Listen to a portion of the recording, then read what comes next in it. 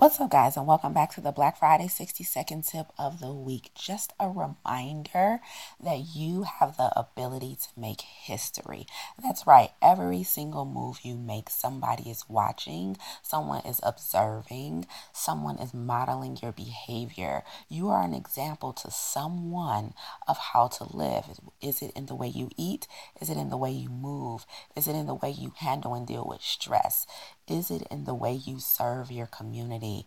You have the ability to make Black history. It is never too late to make a positive change for your health, for yourself, for your family. It is never too late to think differently. It is never too late to start that business. It is never too late to leave a legacy for the people you care about, your children, your godchildren, your nieces, your nephews, the people you serve, the people who work for you, the people who you work for. You have the ability to make history.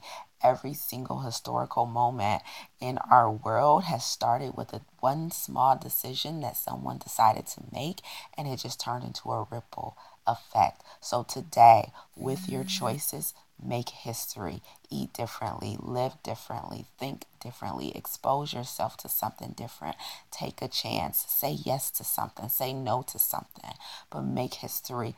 Be intentional and understand that we're all relying on your decisions.